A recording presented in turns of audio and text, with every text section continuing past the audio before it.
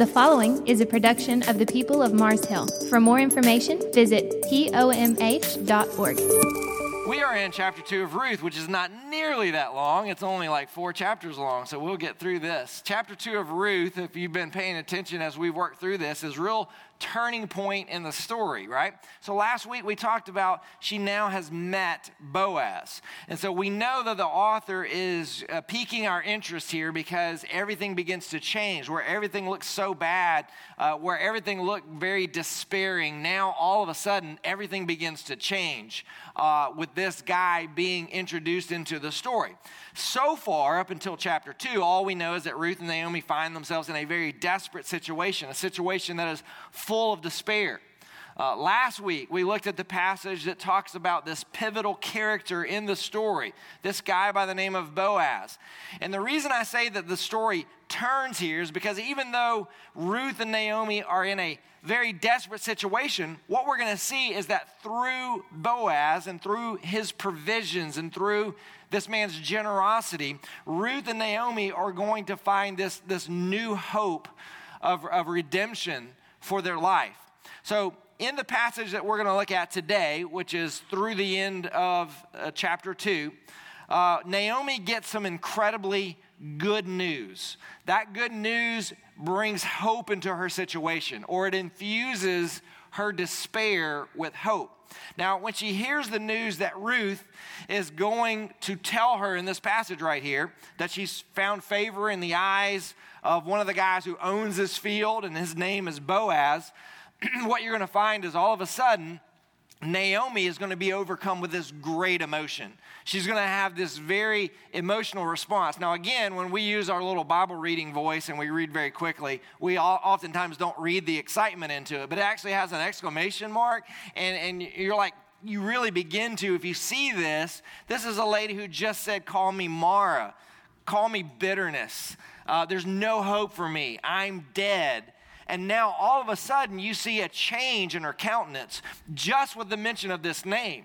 You see a change in the way that she begins to see outlook on life because of the things that she says and the things that she responds with. So there is a turning point in this story because she has received some good news. It's almost like a warm light has begun to eclipse the dark night of her soul here. And so good news has that kind of power, doesn't it?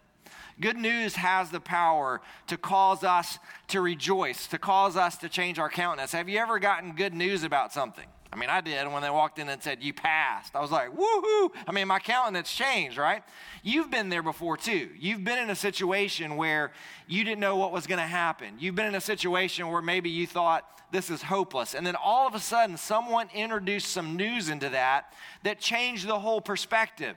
And it changes your countenance. It changes your outlook on life. It changes your perspective. And so that's what we see here with Naomi, with this introduction of good news of the person that could change their story. Now, again, I don't think I need to remind many of you, unless you're new to church, you may not know this, but probably the most of you that have been going to church for a while, you know that the word gospel means what? Yeah, the word gospel literally means good news. So when we're talking about the good news, we're talking about the word gospel. Now, our word gospel comes from a Latin translation of a word that is evangelion. Okay, say that with me. Evangelion. Okay, now evangelion is the Latin word that means good news. Guess what we get out of that?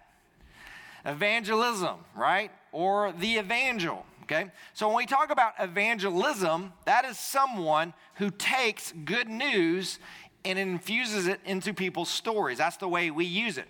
But what I want you to understand is that the word gospel has meaning before Christianity. It has meaning that was already infused into a culture. Now, actually, the word in the ancient world, the gospel or an evangel was someone who was actually affiliated with the military in that day and time. And so this person would carry the news of a defeat of an enemy in a far place, and they would bring that news back and let the people know exactly what had happened out there so that the people could rejoice. An especially potent example of this would be the story of Marathon. There was a battle in a city called Marathon. Now, in the Greco-Persian War, there was this conflict between the Persian Empire and the city-states of Greece, and it lasted from 499 to 449 BC.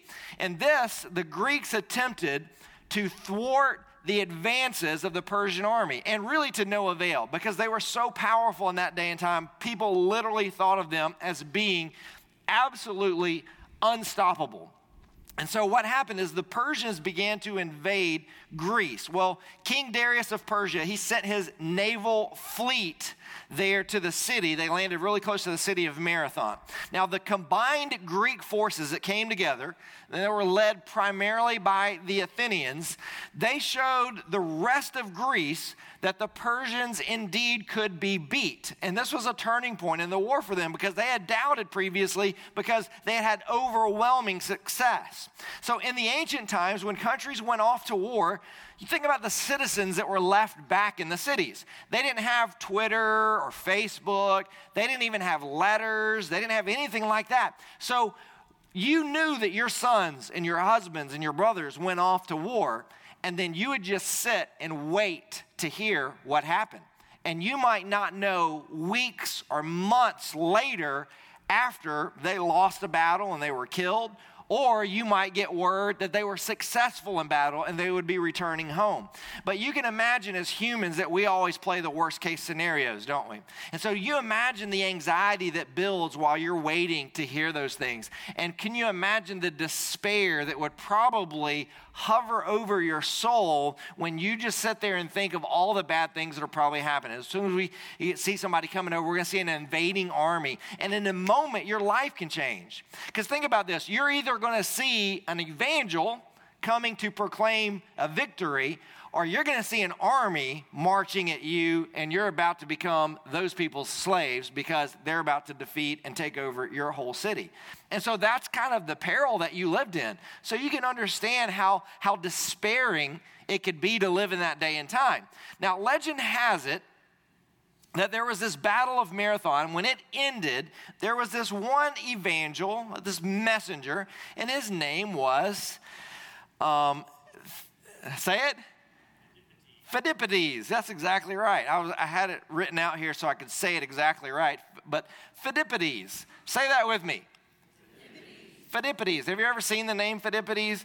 There are like running stores that'll be named Phidippides, and there are like maybe some shoes that are named Phidippides. Well, Phidippides is the guy who ran. Now, he ran from Marathon back so that it was roughly 26 miles, a little bit more than that. Anybody know what that is?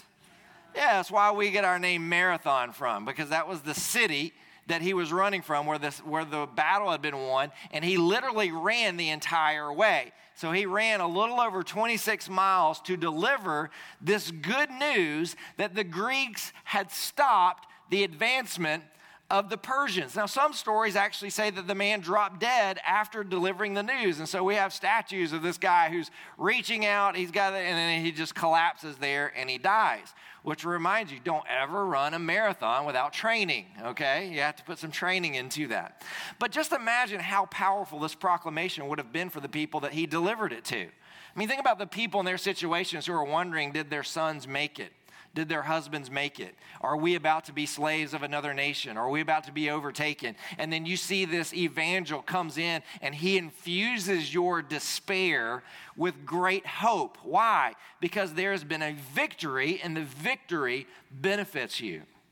See, whenever we experience hopelessness and whenever we experience despair, the only thing that we can do from a human perspective is just try harder. That's really all we're left with. I mean, even in other religions, they have that mindset that we are the instruments of our own misfortune, and we have to pull ourselves up by our own bootstraps. And if you're not careful, even as a follower of Christ, you'll begin to think that way. That good things happen when you do good things, and bad things happen when you do bad things. And so what we have to understand is that God is above those things, and that the favor of God and the love of God is not contingent on how good we are.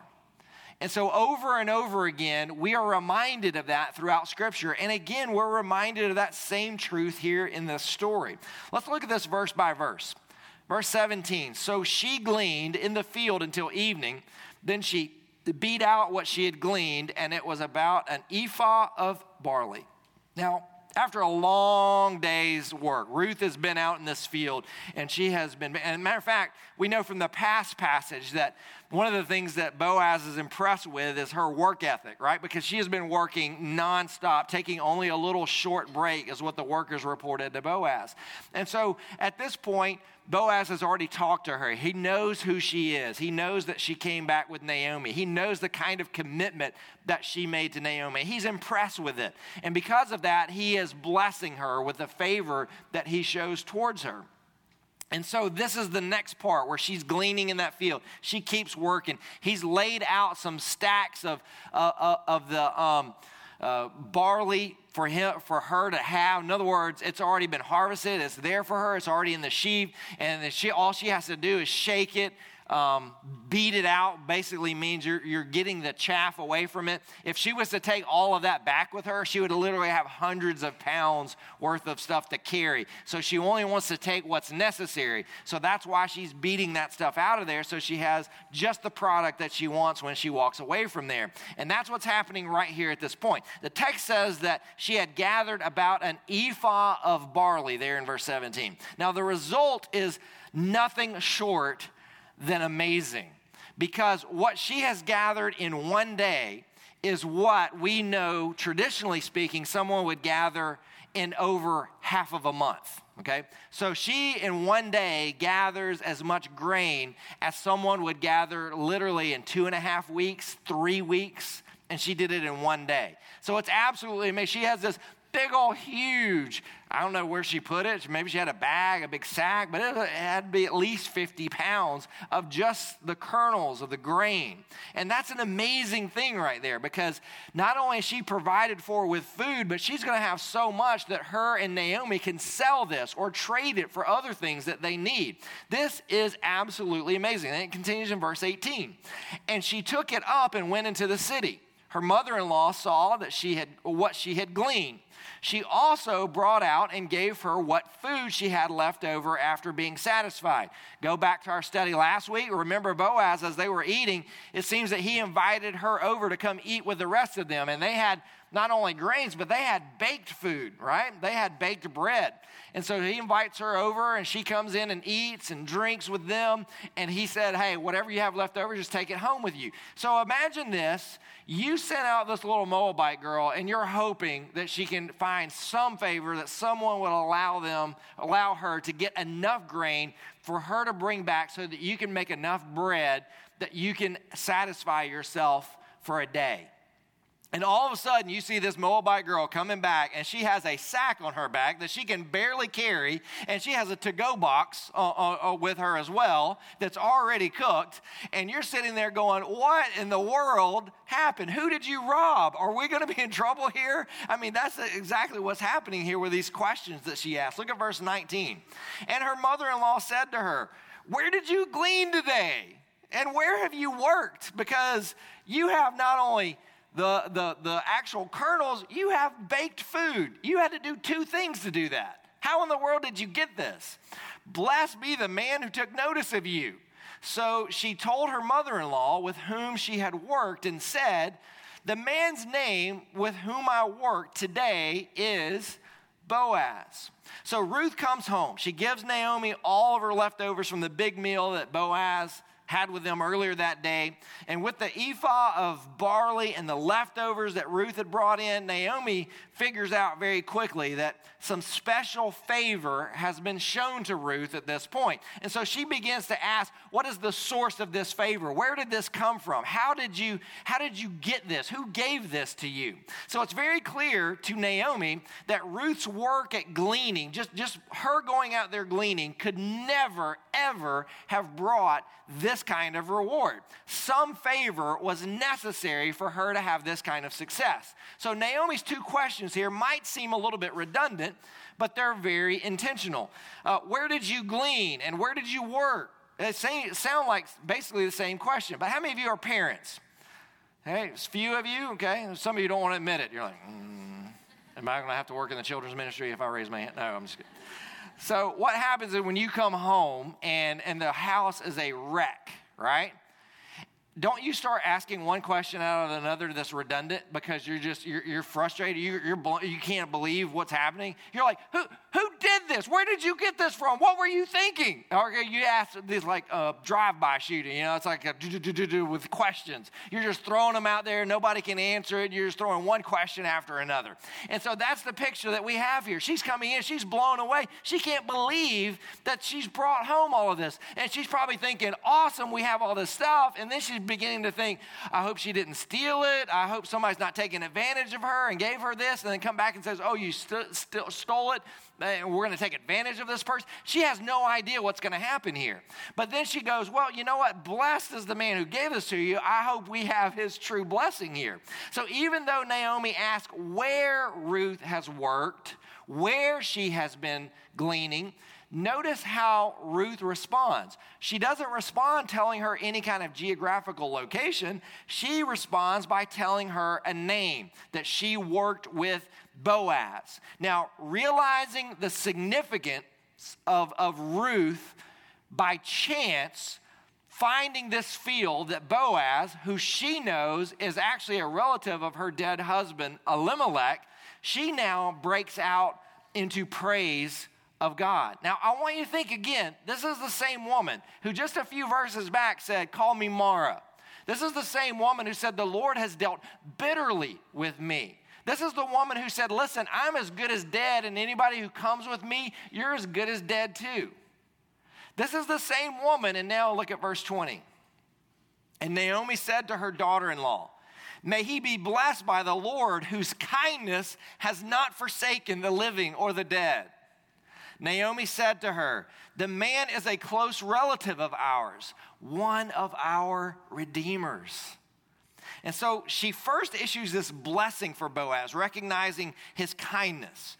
But the majority of what she says here, the majority of this exclamation and this praise is really concerned with rejoicing in the fact that God has demonstrated kindness to them, that God has demonstrated good favor, that God has not forsaken them, that he's not abandoned his kindness to them. Now, this kindness is the same one. If you remember, we go back to chapter 1, we looked at verse 8. And if you remember or recall our study from there, I made a big deal about that word because it's translated into our English as kindness or loving kindness, but it's actually a Hebrew word, hesed. Y'all remember us talking about that? So this is the same word that's used here. And it's saying that in this instance, God has faithfully demonstrated hesed. He's demonstrated loving kindness. But what does Naomi mean when she says that God has not abandoned his hesed, his loving kindness towards the living and the dead? Well, the living in this context would have to be who? Well, it'd have to be Naomi and Ruth, right? And then who would be the dead? Well, the deceased would be Elimelech and Mahlon and Chilion. So I want you to notice that this is a turning point in the story simply because this is a turning point from Naomi's previous perspective of herself and of Ruth. She told her, there's nothing for you in Bethlehem. Remember when they were on their way back and she told these girls, y'all go back to Moab and go back to your people and worship your gods because there's nothing for you in Bethlehem. I'm as good as dead, and if you go there, you're dead as well. But now all of a sudden, hope has been infused into her circumstances, and she counts herself among the living. Do you see that? I mean, this story is changing right before our eyes because this speech that she uses, it represents a total turnaround from the despairing and the accusatory words that she used right back in chapter 1, verses 20 and 21. So instead of despair, Naomi now has hope. Why does Naomi now have hope? Because she knows who Boaz is. And I'm telling you, like Boaz, she knows Boaz is not just a family member. He is a prominent family member, okay? Now, Boaz isn't some Uncle Bubba over there. He is a guy who has authority. He is a guy who has wealth. He is a guy who is a mover and a shaker in that culture. And she knows that he's related to her dead husband, Elimelech. And so when Naomi learns that Ruth has met up with Boaz, it's almost like the sun rises on her life again. Yahweh has been gracious to her deceased husband, is the way she sees it. Yahweh has been gracious to her deceased sons. Why? Because he has sent favor from a potential kinsman redeemer. And he sent this right into the very midst of their lives in a completely unexpected way. All right, now let me just say this. Just this introduction here, there's a whole lot of other things that still have to happen for this to go the direction that would be the most favorable for Ruth and for Naomi. But just the fact that there's a possibility that this story could change has already overwhelmed Naomi, because she thought she was as good as dead. Now, the word redeemer that's used here in this text is the Hebrew word goel, okay? Now, it actually talks about a relative who is responsible for the well-being, the overall well-being of a family. Their economic well-being, their safety, their protection, and it especially comes into play when the family is in distress or for some reason they can't get out of crisis. So there were certain responsibilities that the scripture talks about in Leviticus and in Numbers, also mentioned in Jeremiah and Psalms and Job, where we know that there are these certain things that this type of redeemer or this goel would be responsible for. One of them is to ensure that property stayed within the family. The second thing was that they maintained the freedom of slaves by buying back those who were caught in slavery. Because what would happen is if a family found themselves bankrupt, they would have to sell themselves into slavery to become someone's slave to pay off a debt. Well, then they can't ever get out of that. So part of the Redeemer's responsibility is they would have to step into that situation and redeem that person or purchase them back out of their slavery. The third thing is to track down and execute murderers of near relatives. So if they have had someone who has come in, an enemy has come in and wrongly killed members of the family because of some dispute or whatever, then it is this person's right and responsibility to redeem that person and also to bring a restitution and revenge to anyone who has come against them. The fourth thing is to receive restitution money on behalf of a deceased victim of a crime. So if someone died and it was a crime scene that they died at, then it was the Redeemer's responsibility to go and make sure that justice was served. And the fifth thing was to ensure that justice is served in lawsuits and anything where they were accused of something and they couldn't afford to represent themselves or they couldn't afford to pay whatever it is. It was the responsibility of the Redeemer to come in and take care of that situation. So those are the different elements that we have seen the Redeemer throughout the Old Testament function. Okay? Now here's the thing, I think you've already seen it, that Jesus serves as that kind of Redeemer for each one of us, right? He's the one who comes in and defeats Satan. Why? Because Satan has come in and he's killed us, basically. We're spiritually dead because of the temptation and the sin that he tempted with us, and we bought into that. We sold ourselves into slavery, and yet we could not get out, and he has redeemed us. So over and over, all these different pictures of a redeemer, we also see in the life of Christ what he came to do for us. And so this Israelite provision, this redeemer that we see in the Old Testament, especially in the law. One commentator says it this way: it's based on an assumption of a corporate solidarity and the sanctity of the family. To offend a relative is to offend oneself.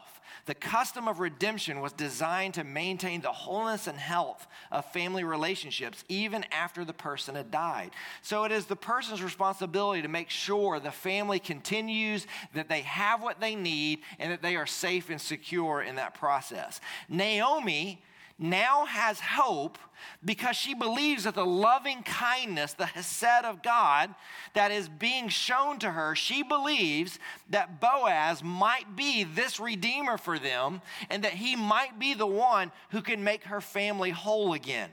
That he might be the one who can right this ship. That he might be the one to keep them from going into financial ruin. All right, so I want you to understand that perspective. Now look at verse 21. And Ruth the Moabite said, Besides, he said to me, you shall keep close by my young men until they have finished all my harvest. And Naomi said to Ruth, her daughter-in-law, it is good, my daughter, that you go out with his young women, lest in another field you be assaulted. So she kept close to the young women of Boaz, gleaning until the end of the barley and the wheat harvest, and she lived with her mother-in-law. Now, a couple of things there, just because it changes from being with his men to being with his women, there's no controversy in that. The men were the ones who would actually do the harvest. The women were the ones who came through and gleaned after it was all cut down. So when he was saying, stay with my men, he was basically saying, stay in my field. They're the ones that will be harvesting my field. And she's saying, yes, that's a great idea. Follow and stay very closely to his women. In other words, the ones who will be working his field, picking up what the harvesters have gone and cut down. Does that make sense? Okay, so that's part of it, and that's what she's saying. You need to, and it also reminds us of this is the time of the judges, right? Go back to the very first verse, and it tells us, it sets the time and the culture of when this story took place during the time of the judges. What does it say at the end of the book of Judges? The book of the Judges tells us that this was a time period when every man did what was right in his own eye because Israel had no king. And we talked about how Ruth is an answer to that through the story of Ruth, King David comes. Okay, so this is an answer to the story of the problem or dilemma that's presented us in the book of Judges. But at the end of it, we also know every man does what's right in his own eyes. And so there's the danger of the culture that they lived in. You need to stay very close as women because you might be assaulted in another field. And you know the culture that we live in, you might not be safe out there. So God has presented you with some provisions. Stay close to those who can protect you. And so she sees it as not only God working with his loving kindness, but God also offering these avenues of protection for her as well. Also, notice that it says it's for both the barley and the wheat harvest. Well, the barley harvest is in April. The wheat harvest isn't until June. So we know that she went and she gleaned every single day during these times. And you imagine if he was this generous to her throughout that time period, when she got done, she had so much wheat and so much barley that they would have been taken care of for a very long period of time. Notice in verse 1 also that the author refers to Ruth as the Moabite again. And he's done that several times throughout. He keeps reminding us. It's almost like he doesn't want us to lose sight of the fact that she is a foreigner. Maybe he's reminding us of what is obvious to Naomi in this passage may not be all that obvious to Ruth. What immediately Naomi recognizes and rejoices over, Ruth doesn't really seem to get it as fast, right? She's like, oh yeah, his name is Boaz. Boaz, one of our redeemers. Oh, well, he said also I could just stay real close with it. Oh, you have no idea what just happened. And so that seems to be part of it as well. Maybe that's why she doesn't seem to understand to the same capacity the things that Naomi does. Maybe the author just wants to shock us. Who knows? But Boaz invites Ruth to stay in his fields until the end of the harvest season. And Naomi, obviously, from her response, loves this idea. Not just the hope of being redeemed, but the fact that they're going to be taken care of, that they're going to have food to last them for a long time, and they have something to sell in the marketplace or to trade for things that were going to be vital for their existence. So the harvest would have lasted 6 or 7 weeks. Now let's take a moment to revisit our study on the book of Romans, and let's see some parallels that run right along with what we've read here. Now in Ruth chapter 2, remember that Naomi seems helpless. She seems despairing. She sees no hope in sight. But then out of nowhere, hope interrupts that despairing situation. And so where there once was no hope, now all of a sudden we see great hope. And Naomi doesn't see exactly how God's going to do the work. She doesn't see exactly how God's going to work everything out. But she has seen enough that she's now looking for God's providence. Do you see that? Like she didn't think anything would ever work out. Now all of a sudden she sees these things coming together that she never would imagine ever would have come together. And now she's beginning to look for God's providence in those situations. How her story has changed. Naomi doesn't understand everything that's happening, but now she's beginning to look for how God is working around her. Well, we could learn a lot from that lesson, couldn't we? I mean, how many of us find ourselves in despairing situations and all we look at is the despairing situation? We find ourselves in a difficulty and all we can see is the difficult circumstances. And you know what we need to learn from this is to begin to look up and not just at what's happening around us, but to pick our eyes up and begin to look for God's providence around us. Because one thing that we know is God doesn't waste any of our experiences in life. No matter if it's a tragedy that's happening to us because of bad decisions we've made or maybe bad decisions that someone else has made. What happens is God uses all of that for his glory and to grow us into his image and to make us more like him. He's using it to show us how he's faithful to all its promises, how he's loving towards all that he has made. So if you go to Romans chapter 4, what we find is Paul uses a very specific story about Abraham as a case study of what it means to have hope and faith in the midst of a hopeless situation. Abraham was promised that he would be the heir of many nations and that his offspring would inherit the earth. But the scripture tells us very clearly that Abraham and Sarah were as good as dead with respect to procreation. Why? Because they were so old. They were beyond the years that she could get pregnant. They were beyond the years that she could bear a child. And she's been barren her entire life. And so even though they had this promise, they were in a situation where they were as good as dead. Very similar to that, what we see in Ruth, Abraham and Sarah were also struggling to see how this next generation could be redeemed. So this means that they were without any hope in regards to the future, as there was not going to be anyone to inherit all the good blessings that God had given to Abraham.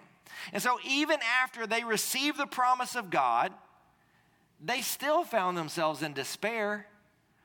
And Sarah was barren, and she was old, and there was no way, humanly speaking, that what God had promised could ever come to fruition. Even if God had opened up her womb, the chances of her being able to conceive at that age were very, very minimal. And even then, 10 years went by before the birth of this miracle child. But notice what it says in Romans chapter 4, verse 18. But it was in hope that Abraham believed against hope. He did not weaken in faith when he considered his own body, which was as good as what? Which is as good as dead, since he was 100 years old, right? Or when he considered the barrenness of Sarah's womb. Do you see the similarities here? The story Paul's talking about, Abraham and Sarah were as good as dead. Our story here in Ruth and Naomi, they were as good as dead. But yet God had been working in the background of the life. And where they thought there was nothing reigning in their life but death and destruction, God was bringing fruitfulness and provision. Do you see this? See, Abraham didn't always live out his faith well, did he? Did Abraham get all of this stuff and have all these promises because he was a good and righteous man? No, this guy was a pagan idol worshiper when God found him and called him out of that into a relationship with the Almighty. It was Abraham that was scared to death to tell anyone that Sarah was his wife, so he lied about it. It was Abraham that took his family back to Egypt when God told him, don't go back to Egypt. It was Abraham who said, yeah, that sounds like a great idea, Sarah. I'll take Hagar as my handmaid, and we'll help God out here. Over and over and over again, we see him making mistakes. So God didn't choose him. God wasn't faithful to him. God didn't infuse his despairing situation with hope because he deserved it. I love how one commentator said it, talking about Abraham. He says, but in spite of all this, his faith was never extinguished. He hung on to God's promises even in his own flaws and failings. I hope that you hear hope in that today. I hope that you hear hope that God's not going to be good to you because you deserve someone to be good to you. God's going to be good to you because God is good. That's his nature. It's his character. God's never done something for you because you deserved it. God's done something for you because of his hesed, his loving kindness. It's who he is. And so what we need to do is no matter where we've been or what we've done, no matter what kind of situations we've found ourselves, no matter what mistakes we've made in the past, we can't sit there and go, well, God can't love me. Well, God will never show any favor to me. Guess what? He never would have anyway, because you never deserved it. God does that because that's who God is. That is his hesed. And when we understand that, what happens is we can read through these scriptures and hold on to promises that we don't deserve to hold on to.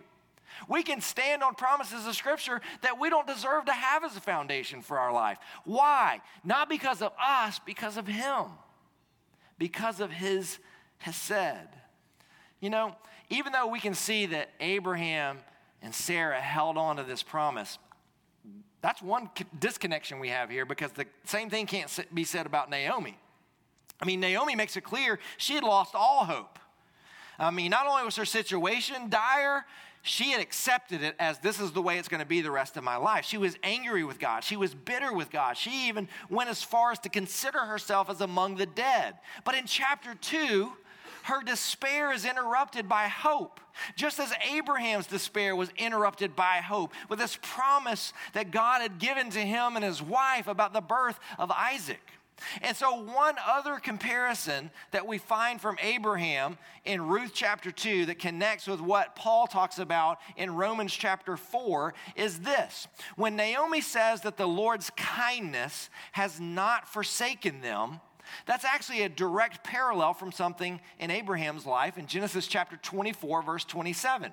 See, after Abraham's servant had discovered Rebekah, who is a potential wife for his miracle son, Isaac, right? Now think about that for a moment. This is what it says in Genesis 24, 27.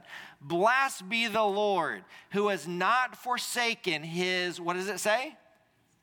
His steadfast, his hesed. Blessed be the Lord who has not forsaken his hesed, his steadfast love, and his faithfulness toward my master. So even though God had provided a son to Abraham, all of this would have been for nothing if Isaac couldn't find a wife that this whole line could continue from. And so God did not forsake Abraham, but instead he displayed loving kindness. He displayed hesed, and it was in his hesed, in God's loving kindness, that Abraham found hope. He found hope. A guy by the name of Pete Hamill wrote an article that was printed in 1971. It was later turned into a song, very famous song, became famous throughout the world, actually.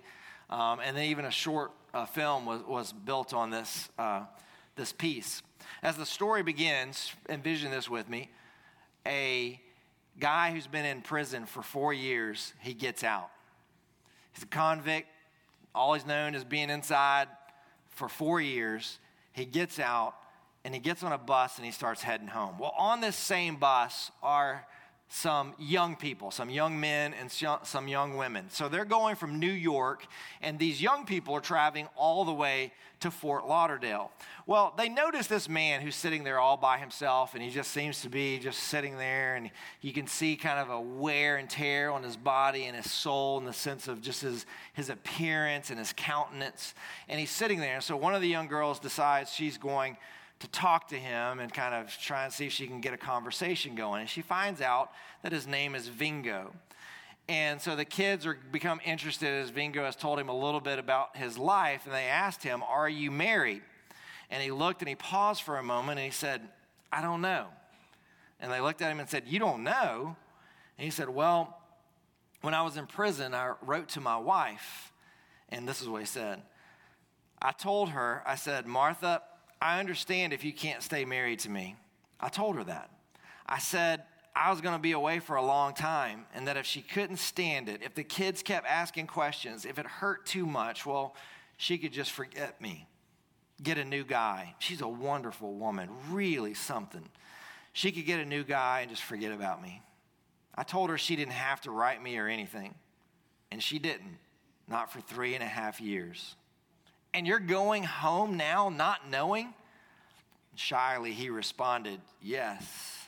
Well, last week when I was sure that the parole was going to come through, I did write her a letter. I told her that if she had a new guy, I understood.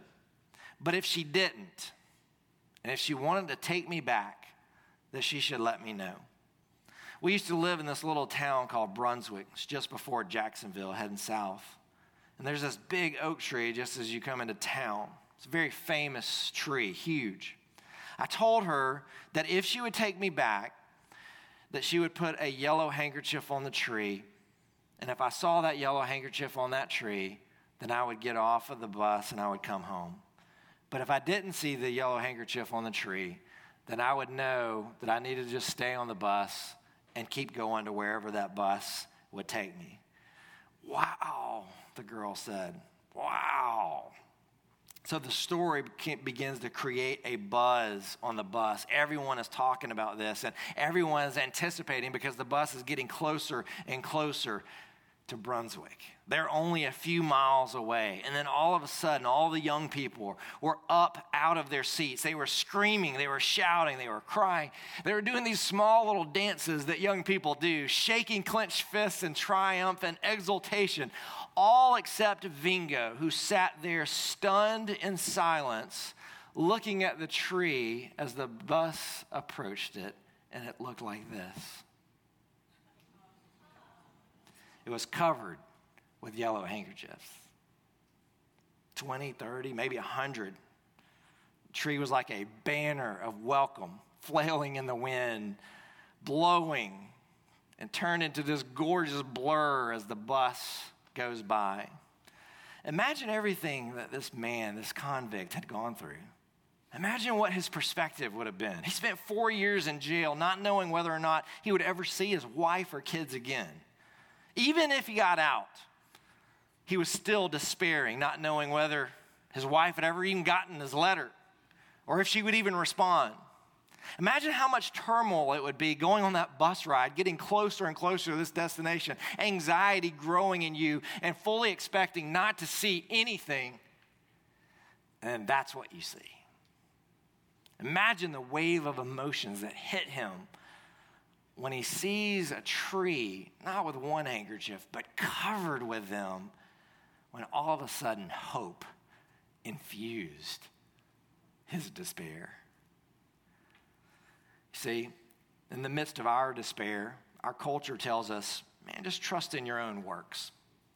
Some churches will even teach this, called a prosperity gospel, where if you do enough, God will honor you. If you do enough, God will do something for you. Buck up, get out there, change your lifestyle, try something new. Get some counseling. There's hope within you. You just got to pull yourself out of your despair.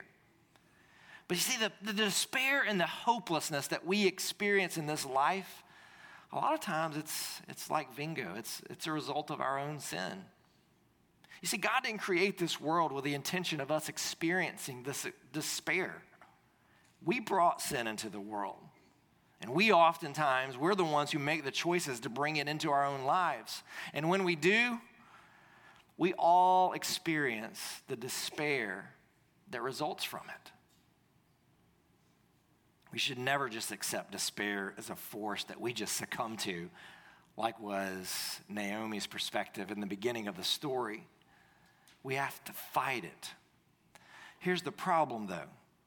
If we fight the despair that we're going through, and the source of the despair is the sin within us, we don't have what it takes to fight the source because it's inside of us. And so therefore, we'll never find hope on our own. So we have to look to a hope outside of ourselves that can pull out the sin that has its grasp on us. Sin is like a gravity in our nature that keeps pulling us back into despair. And we don't have the power to defy that gravity that's working within our soul. But the gospel says that God's love isn't based on conditions. It's based on Christ. It's based on grace. The gospel tells us that Jesus has already done everything necessary to save us. He's paid for our salvation in full through his blood on the cross. We don't have to do anything in order to have hope. Hope is something that we receive when we have faith in Christ and when we put our trust in him. Christians have hope in the midst of despair. You know why? Because an evangel has come from the battle and he's brought the good news to us. And he said, you can be free. The battle's over. We won. We won.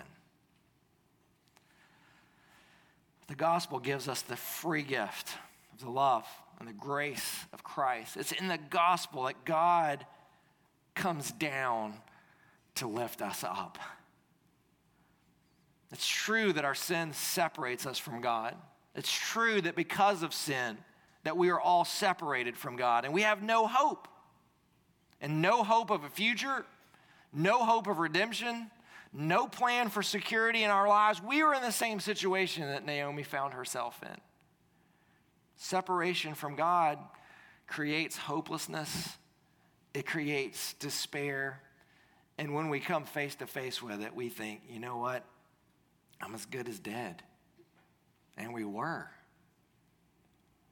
However, in the midst of our sin and despair, God interrupts our life with hope.